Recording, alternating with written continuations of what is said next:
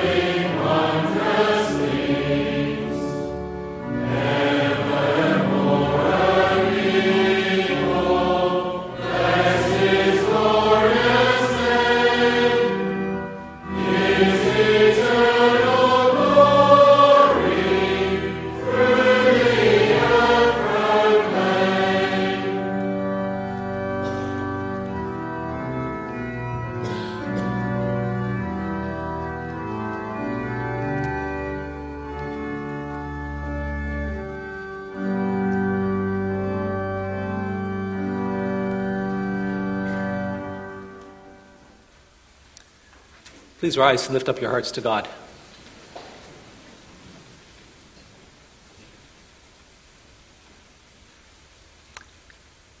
As God's people, we confess that our help is in the name of the Lord who made heaven and earth. Amen. Grace to you and peace from God our Father and the Lord Jesus Christ. Amen. Let's sing together from Psalm 16. Psalm 16 is a song that was quoted by the Apostle Peter in the Pentecost sermon, and he referred these verses to our Lord Jesus Christ, that he didn't abandon Christ's body to the grave, but that it would not see corruption, but it would come to life again. So let's sing Psalm 16, the verses 3 and 5.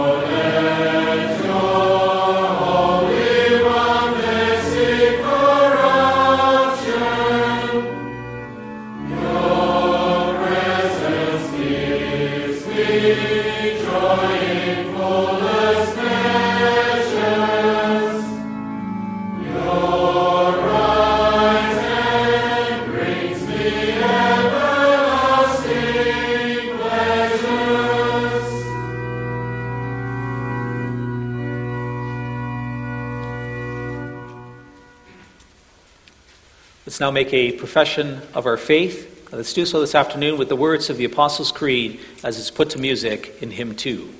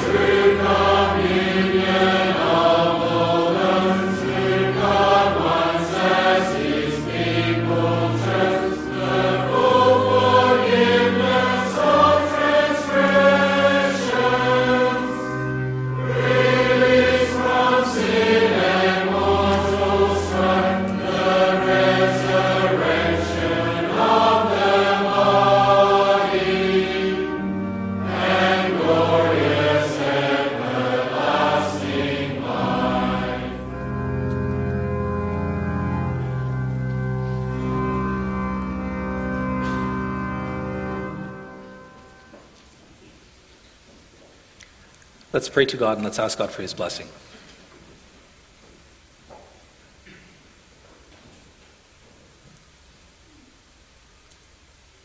Almighty God, Father in heaven, we thank you that you have adopted us into your family and that we may be your children. We thank you that as our Father, that you care for us, that you provide for us, and that you look out for us. You do that during the course of our life, and you especially do that when we come near to the end of our life. It's as we approach death that you give us the greatest hope of all, the promise of the resurrection of the body and the life everlasting. Thank you, Father, that you have defeated sin, that you've overcome death, that you've destroyed the devil. Thank you that through faith in you, that we may share in a glorious future that you've promised to your people. We come to you this afternoon and we pray that you would assist us with your Holy Spirit to grow in faith. Help us to reflect on the promises that you've extended to us, and help us to live out of this, Lord. I want to ask you that you would give us a vision so that we're able to live in anticipation of the future, that we keep the glorious future in store for us in mind, and that this may inform our lives today. Thank you that we can open your word to speak about the way in which Christ has overcome death, the way he set us free from the power of sin. Please bless us through the proclamation of the gospel. We ask, Father, that you would also forgive us for any sins that we've committed against you on this day, and that you show us mercy for Jesus' sake. Please hear us, we ask, in Christ's name. Amen. So, brothers and sisters, this afternoon I may preach to you from Lord's Day 16, where we summarize the biblical teaching that Jesus Christ has overcome death, that he also has the power to set us free from the power of sin. In connection with that, I'd like to first read with you from the scriptures from 1 Corinthians chapter 15, verses 35 to 58. So you can find that on page 1143 of your guest Bible.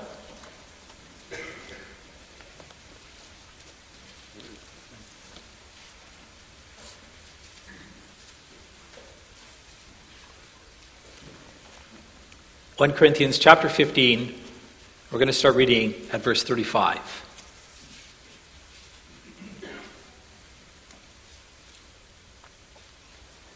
Hear the word of the Lord. So in the first part of this chapter, the Apostle Paul, he speaks about the resurrection of Jesus Christ, and then he also talks about how, since Christ has been raised, we also will be raised.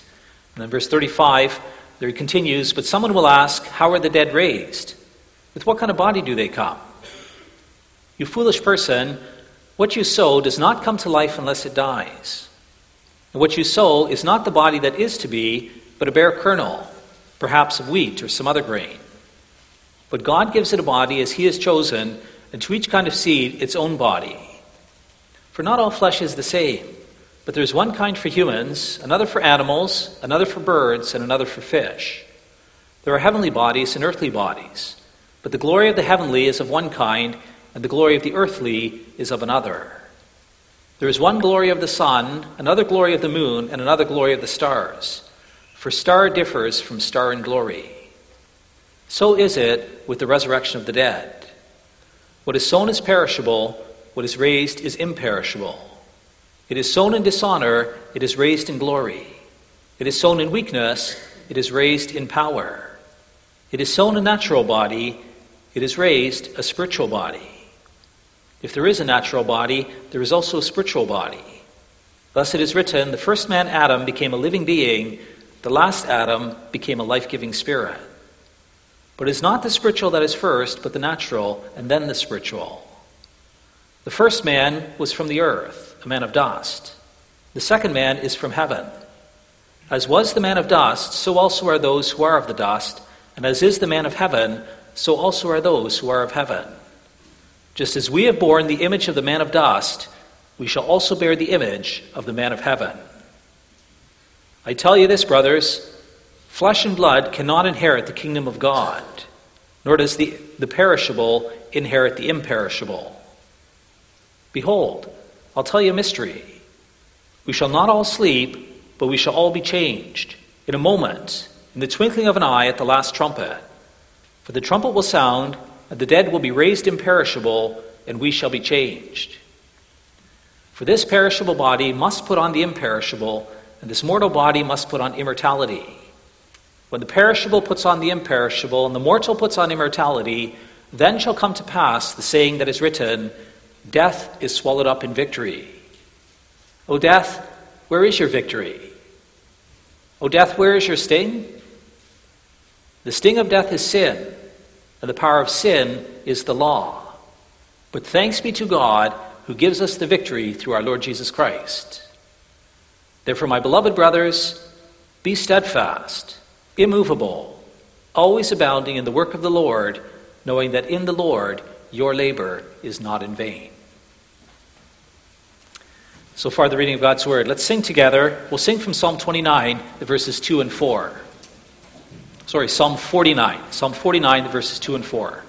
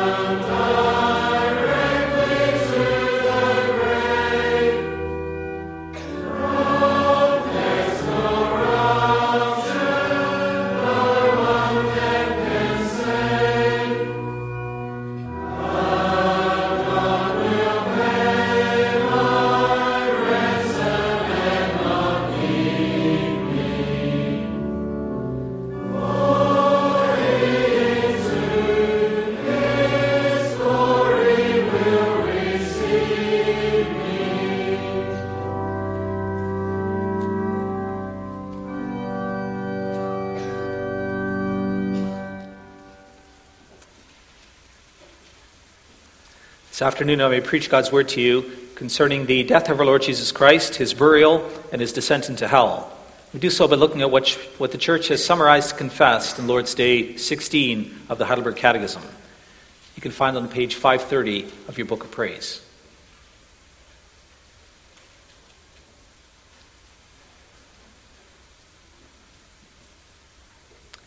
So in Lord's Day 16, there the first question asks, why was it necessary for Christ to humble himself even unto death? Because of the justice and truth of God, satisfaction for our sins could be made in no other way than by the death of the Son of God. Why was he buried? His burial testified that he had really died. Since Christ has died for us, why do we still have to die? Our death is not a payment for our sins, but it puts an end to sin and is an entrance into eternal life. What further benefit do we receive from Christ's sacrifice and death on the cross? Through Christ's death, our old nature is crucified, put to death, and buried with him, and the evil desires of the flesh may no longer reign in us, but that we may offer ourselves to him as a sacrifice of thankfulness. Why is there added, he descended into hell? In my greatest sorrows and temptations, I may be assured and comforted that my Lord Jesus Christ, by his unspeakable anguish, pain, terror, and agony, which he endured throughout all his sufferings, but especially on the cross, has delivered me from the anguish and torment of hell. Then after the proclamation of God's word, we're going to sing together from hymn 74, the verses 1 and 3.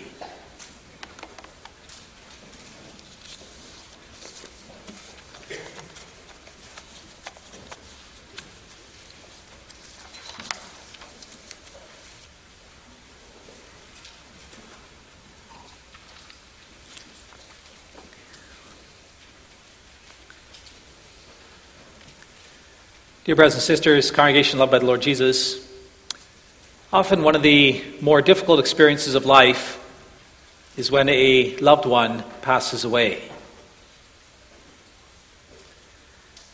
Now you have to get to the stage where you say goodbye to each other. You've loved each other deeply for years and years. You know one another well. And there comes a time where that comes to an end. And then the other part of it is when you die, then you always die from something. Now, oftentimes a person is sick, and sometimes they're in a fair bit of pain.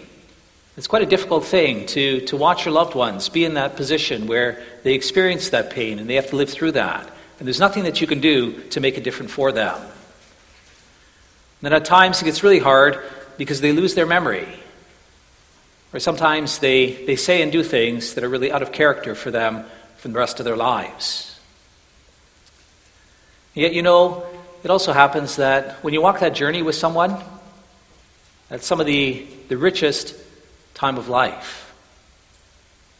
If you've loved each other well, and when the time comes near for them to leave, then many times the Lord gives these precious moments that are really moving. The preacher talks about this truth, Ecclesiastes 7 verse 2. It is better to go to the house of mourning than to the house of feasting. Well, you have that. As the time comes near, you look back on life, and you reflect on the life that you lived together. And there's sadness, but there's also the joys. Sometimes you confess sins to each other, and you find this deep peace together, peace in the Lord, and who he is and what he's done. Well, it's amazing to hear our loved ones speak of the grace of God. It's amazing to share with them these very precious moments near the end. And then even when death comes, then the experience is tempered for us, because we believe in the resurrection of the body, and we believe in the life everlasting. We know that when our loved ones die, then they go home to be with the Lord. And that makes a profoundly different experience for those who die in the Lord. I remember having that conversation with a couple of people, some people who were new to our church. They had joined our church and they lived with us for a bunch of years, and then they got to see what it really looked like. We had one of the members of our congregation who was a close friend who passed away. And for this woman to see it, she said it was a radically different experience, grieving death before she became a Christian than grieving the death of someone after she'd become a Christian. It's really true what it says in 1 Thessalonians 4 verse 13, we do not have to grieve like the rest of men who have no hope. We are those who receive great comfort from the Lord. This afternoon we're going to reflect a little bit about that, and to appreciate what God's done for us. It's really helpful to see what he's done in Christ. Who is Christ and how did Christ die? And what did that mean for him? And especially we're going to look at it in two parts. We're going to consider in the first place what happened to his body, and then secondly what happened to his soul. And then we're going to look at the same thing for us, what happens to our body, and then also what happens to our soul in death. And so I preach God's word to you with this theme, Christ has overcome death. We'll see in the first place what will happen to your body, and then secondly what will happen to your soul. As we were saying a moment ago, usually when a loved one dies, then the greatest comfort we have is we know that they go home to be with the Lord. Our Lord Jesus Christ, he spoke of what happened to his spirit at the end of his life. Luke 23 verse 43, he was talking to the criminal on the cross, and he said to him, today you will be with me in paradise. I'm going up into paradise, and you're going to be with me. And a few verses later, he said that. So he breathed his last, and then he said, Father, into your hands I commit my spirit. So his soul went up into heaven to be with his Father. And that's where he met the criminal on the cross. But then his body. What happened to his body? It was back in paradise. God told Adam, he warned him, he said, whatever you do, Adam, he says, don't sin. Because if you sin, then you're going to bear the curse of sin. You will die. And then when Adam actually sinned, then he told him the curse, Genesis 3:19, you are dust, and to dust you shall return. And that's the great curse that comes on us. We are made of dust. When he first formed us, God formed Adam out of the dust of the ground. Now he says, since you reject me, since you rebel against me, you're going to go back to the state that you were in. You're going to go back to dust.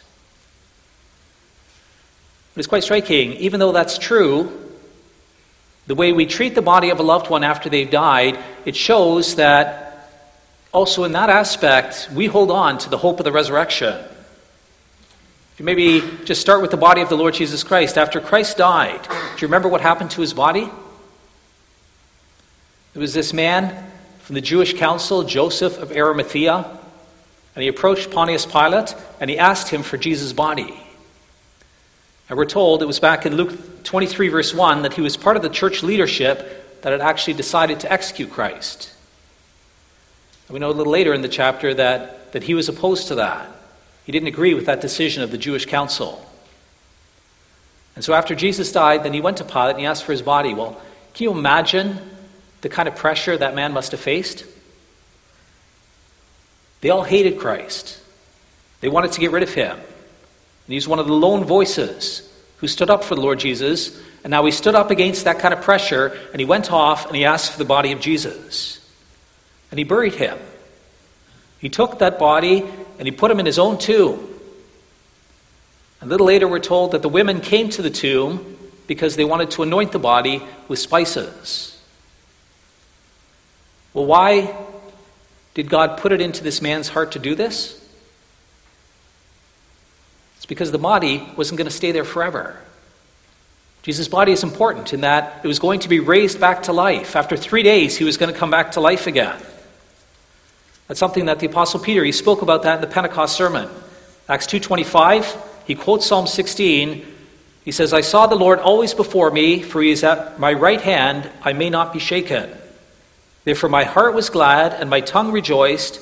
My flesh also will dwell in hope, for you will not abandon my soul to Hades, or let your Holy One see corruption.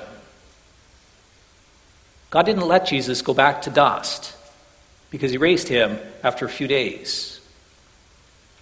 And it's quite striking. Romans 6, verse 5, we're told that as we share in Christ's death, so we will also share in his resurrection. What happened to the Lord Jesus is a picture of what happens to us. When our loved ones die, when we put their body into the grave, then we believe that that's not the end. They're not condemned to nothingness. That body's not going to stay there forever. Just as Christ's body came out of the grave, one day our bodies also will be raised to new life. We read together from 1 Corinthians 15, verse 53. The Apostle Paul says that this mortal body must put on immortality. It may decay, it may turn to dust, but one day it's going to be remade again. And that's quite striking. We read this passage from 1 Corinthians 15. The Apostle Paul, he uses this image from agriculture to describe what's going to happen to our bodies. You know, that's one of the common thing the Lord does in the Scriptures. He often uses these agricultural images. Well, this time he uses that of a seed. He says your body is like a seed, maybe wheat or some other kernel. And you plant that body into the ground, and it dies. And it's after the seed is in the ground for a while that it comes back to life. And then God makes the point, he says, and when it comes to life, it's not the seed that it used to be, it's not the body it used to be, but it's a new body. that comes back to life. It is sown in weakness. It is sown in dishonor. But it's raised in glory. And it's raised in power. And then that image of a seed and the plant, it's quite instructive if you actually think about that. You take a seed, it's a little brown or black kernel, and you throw that into the ground. It doesn't look like much. But you give it some time, and you have this rose bush, or you have a wisteria, you have an apple tree, or you have a jarrah tree that grows up out of it. Well, God's saying today, your body's not much. He compares it to a little apple seed. But one day, it's going to be glorious. It's going to be powerful. It's going to be immortal. It's going to be spiritual. And so when we lay the body to rest, we do that in hope of what's coming, in the hope of the resurrection. Well, it has serious implications for how we treat the body of loved ones, brothers and sisters. We live in a society that has rejected God, and increasingly, that rejection of God that's getting worked out in the worldview of the people of the time in which we live. And one of the ways that gets played out is also in how people treat the bodies of their loved ones when they die. One of the more common practices today is the practice of cremation. That you request your body to be burned. Instead of being buried, you get your body to be burned, and then you take your ashes. You can decide if you want to bury your ashes or maybe you just want to scatter them in some other place. There's lots of arguments people have for that this is a positive thing. They say this is good because that way you don't use up so much land for cemeteries, or it's cheaper, or it's a more simple process. Sometimes people talk about the fact that they can take their loved one and they can wait until they die and then they can both be buried in the same place.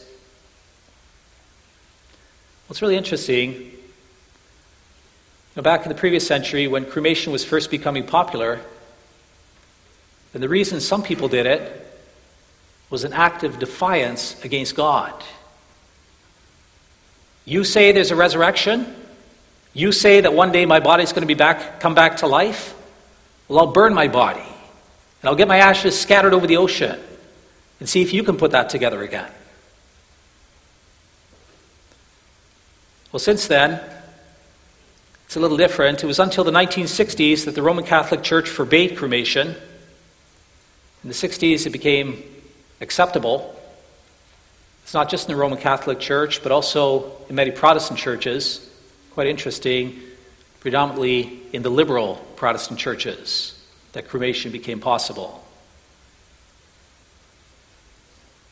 Well, here in Australia, the numbers apparently are that in 2019, that's last year, they have the numbers for this, 65% of people in Australia were cremated. So there's a minority of people in our society who are still buried. We have to ask the question, do you still believe in the resurrection? The question is, how can you give the best testimony of what you believe happens to you after you die? The reason we as Christians have always buried our dead is because we understand that one day there will be a resurrection. We understand the imagery of Scripture. You bury the body, you bury the seed, and one day God's going to raise that back to life, and He's going to give you a new body. As Christ was raised to life, so your body is going to come back to life. This has always been the conviction of the people of God. It was already Job. Job had, his body was covered in sores. It was so painful. And in the midst of that, he made this profound confession of faith that he believed in the resurrection. Job 19:25, "For I know that my Redeemer lives, and at the last he will stand upon the earth, and after my skin has thus been destroyed, yet in my flesh I shall see God, whom I shall see for myself. And my eyes shall behold him, and not another. How my heart faints within me." Brothers and sisters, as our society rejects the Lord, as it loses sight of also the teaching of the resurrection, that we can give a powerful testimony to the people around us that we believe that one day we're going to come back to life. In this regard, you may be interested to know that in virtually every cemetery, the bodies are buried with the feet pointing to the east. And the reason for that is because of Matthew 24:27. For as the lightning comes from the east and shines as far as the west, so will be the coming of the Son of Man. As those who anticipate the resurrection, the return of Jesus Christ on the clouds of heaven, the bodies are planted with the feet to the east, so that when Christ comes in the east, that their bodies will rise up and they'll immediately be facing their Lord who comes in the clouds of heaven. Well, do you understand then how far our culture has moved away from the Lord? As God's people, it's really important, it's beautiful that we bury our dead as a sign that we believe in the resurrection of the body. But then what gives us a great deal of comfort at the death of our loved ones is not just that one day their bodies are going to be raised to life. It's especially the promise that when we die, that we go home to be with the Lord. In Luke 23:46, we just mentioned a moment ago, our Lord Jesus Christ, he said to his Father, Father, into your hands I commit my spirit. He didn't go down into Sheol or into nothingness when he died, but he went to his Father. He committed his spirit into the hands of his Father. The great comfort of the Scriptures is that those who die in faith will immediately also be taken up into the presence of the Father. It's back in Ecclesiastes 12, verse 7, that the preacher encourages the youth to remember the Creator in the days of their youth, for he says, the dust returns to the earth as it was, and the Spirit returns to God who gave it. And we need to be prepared that one day we come into the presence of our Father. And it's quite striking, we're not the only ones who are preparing for that day. The Bible tells us that our Lord Jesus is also preparing for that day. John 14, verse 2, Christ comforts his disciples. He's about to leave them. They're quite distressed about that. And then he said to them, he says, and if I go to prepare a place for you, I will come again and take you to myself, so that where I am, you may be also. Yes, it's true I'm going to leave you, but you need to understand that I'm leaving to prepare a place for you. I'm getting you ready. I'm getting a place ready for you in the new heaven, or together with my Father in the new heaven and earth. If you really think about that, brothers and sisters, then it's quite a thought. Those who have died and gone up to heaven are with the Lord.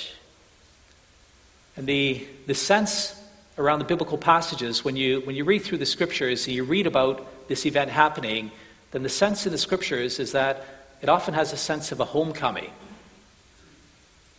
When you're in this world, then you are strangers and sojourners. You're living as foreigners in a foreign country. In Hebrews 11, for example, it talks about, Abraham talks about Abraham. He's on this earth. He's longing for the city. And while he lives here, he's a stranger and a sojourner. And it's the same for Noah, and it's the same for the others. But when you die, then you get to go home. You get to go to a place of safety, to a place of comfort, to your home. That's the language also of Lazarus and the rich man, Luke 16. While the rich man lived in wealth and luxury on earth, then he had everything he could possibly want, and Lazarus, the poor man, he lived in abject poverty. But then after he died, they were told that the rich man was in torment. But Lazarus, he was at Abraham's side, and he was comforted at Abraham's side. And that's the sense that the Scripture really impresses on us. You get to go home, you get to be with God, you get to be in the presence of God and His people. You get to receive the great comfort of God after a life of suffering. But you also know that, brothers and sisters, sometimes it happens that also for God's people, when you come near to the end of your life, that it can still be a difficult process. You know that you're going home. But the hard thing is that before you get there, that there is this time of judgment. During the course of our lives, sometimes we commit certain sin. And on one level, we know it. We know that we're sinning. But on another level, we don't deal with that. We don't acknowledge it. We don't confess it. We don't really flee from it. It's when you come to the end that you're going to meet God. When you're here, you can think, well, later, I'll change. I intend to change, and I'm going to change, and I will change, just maybe later. But when the end comes, then there is no later. Then you're going to stand before your judge, and he's going to pass judgment on everything that you've ever done. It's at that time that it can be deeply confronting for some people. Do you know how they deal with that in the Roman Catholic Church? They believe in purgatory. According to the Catholic Catechism, purgatory is the state of those who die in God's friendship, assured of their eternal salvation, but who still have need of purification to enter into the happiness of heaven.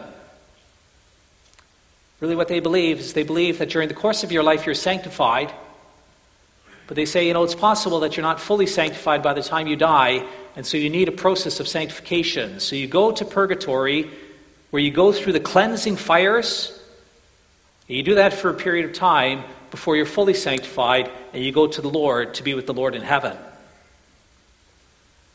And so in order to help a loved one get out of purgatory and to get into heaven sooner, the family members and the friends of a dead relative, they may offer prayers, or they may request masses, or they can give alms, or they can buy indulgences. But there's a few key problems with this, brothers and sisters. One of the foundational things is that the Bible doesn't tell us this. The key text that they often refer to is in 2 Maccabees. It's one of the apocryphal books, 2 Maccabees 12, verses 39 to 45. It's a passage where we're told about the battle. In a battle, there's certain Jews, and they die in this battle. And then afterwards, they find that these Jews had this idol, the idol of Jamnia, with them. And so they're guilty of idolatry. And so what do they say? Well, they say they're going to pray for them and take a collection that they'll send to Jerusalem to have an offering for sin sacrificed for them to release these men from their sins. Well, that's not biblical, brothers and sisters. The Bible doesn't tell us these things. It doesn't teach us to offer prayers for the dead or to offer sacrifices for the dead. And the next problem is that this passage doesn't actually refer to purgatory. It doesn't say or suggest that these dead soldiers are in some kind of intermediate state before they go on from there to going into heaven. But the core problem with purgatory is that it undermines the atoning work of our Lord Jesus. The question is, on what basis do we enter into heaven? Is it on the basis of our sanctification? Do we enter God's presence because we now live a holy life? Or maybe through the fires of purgatory that we are cleansed from our remaining sins and we are holy? It's not our sanctification that leads us into God's presence. It is our justification.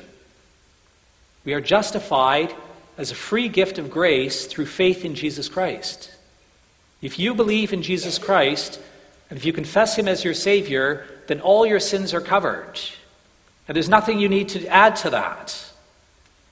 The Bible says, Romans 8, verse 1, there is no condemnation for those who are in Christ Jesus. Or back in Romans 5, verse 1, it talks about how we're justified as a gift of God's grace, and we have peace with God because of that justification. And so, what the Roman Catholics have done is they've confused justification and sanctification. But the point of the scriptures is that Christ atones for our sins completely by his death on the cross.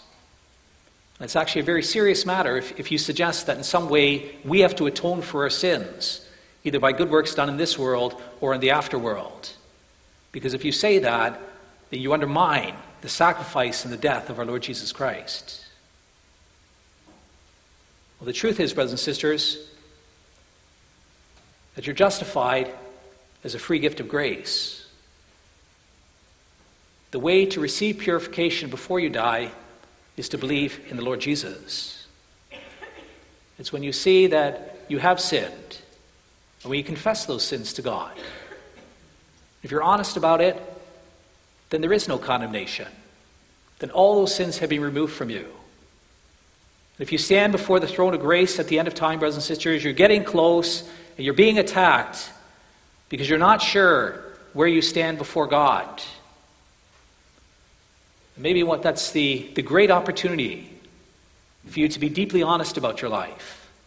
And if your conscience is accusing you for some things that you haven't confessed to God, then now's the time. You confess that. You ask for grace. You acknowledge that you believe in the Lord Jesus Christ as your Savior. You trust that for Christ's sake, God will forgive you. And that's the other great message that we confess here in Lord's Day 16. The Lord Jesus Christ, he suffered the agony of hell. He descended into hell. He bore the curse that we deserve so that he might free us from that curse, so that we don't have to bear it ourselves. And so the greatest message of the gospel is that God grants his grace as a free gift to all those who believe in him and who confess their sins. And so the important thing, brothers and sisters, especially as you approach death, is that you keep your eyes focused on Jesus Christ. If you know Christ, then death has nothing on you. Then you know that he's defeated the curse of death. One day you will be raised, and you will be with him. You'll be given a glorified body. You'll be with him in a new heaven and earth. And if you keep your eyes focused on Christ, then your sins, they have nothing on you either. Christ has defeated sin. He's overcome it through his death on the cross. Where, O death, is your victory? Where, O sin, is your victory? Well, thanks be to God, who gives us the victory through our Lord Jesus Christ. Christ died, and he secured your eternal salvation. And so through faith in him, you belong. He's gone ahead of you to prepare a place for you.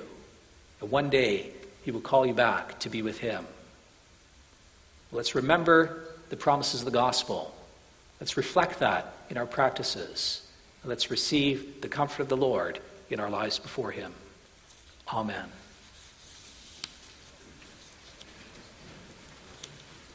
Let's sing together. We're going to sing from hymn 74, the verses 1 and 3.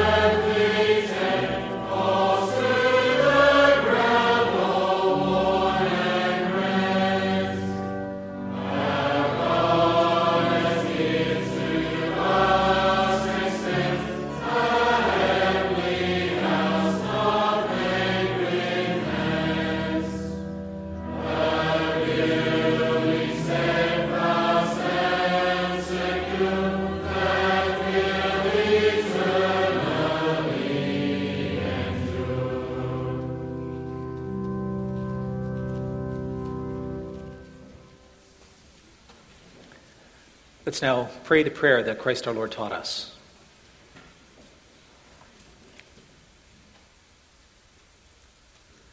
Our Father who is in heaven, hallowed be your name. Your kingdom come. Your will be done in heaven so on earth. Give us this day our daily bread, and forgive us our debts as we have forgiven our debtors. And lead us not into temptation, but deliver us from the evil one.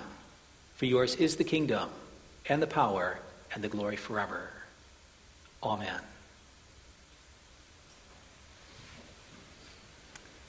Brothers and sisters, you have the opportunity to give your thank offerings to the Lord in a moment. The collection will be taken for the work in P&G. It'll be taken from you at the door. And at this time, I invite you to rise, and we're going to sing together from hymn 76, the verses 1 through 4.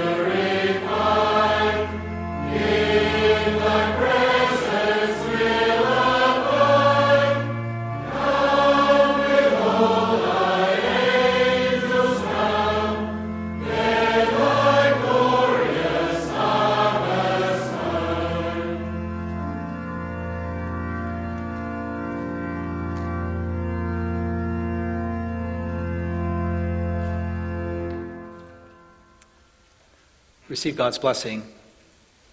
The Lord bless you and keep you. The Lord make his face to shine upon you and be gracious to you. The Lord lift up his countenance upon you and give you peace. Amen.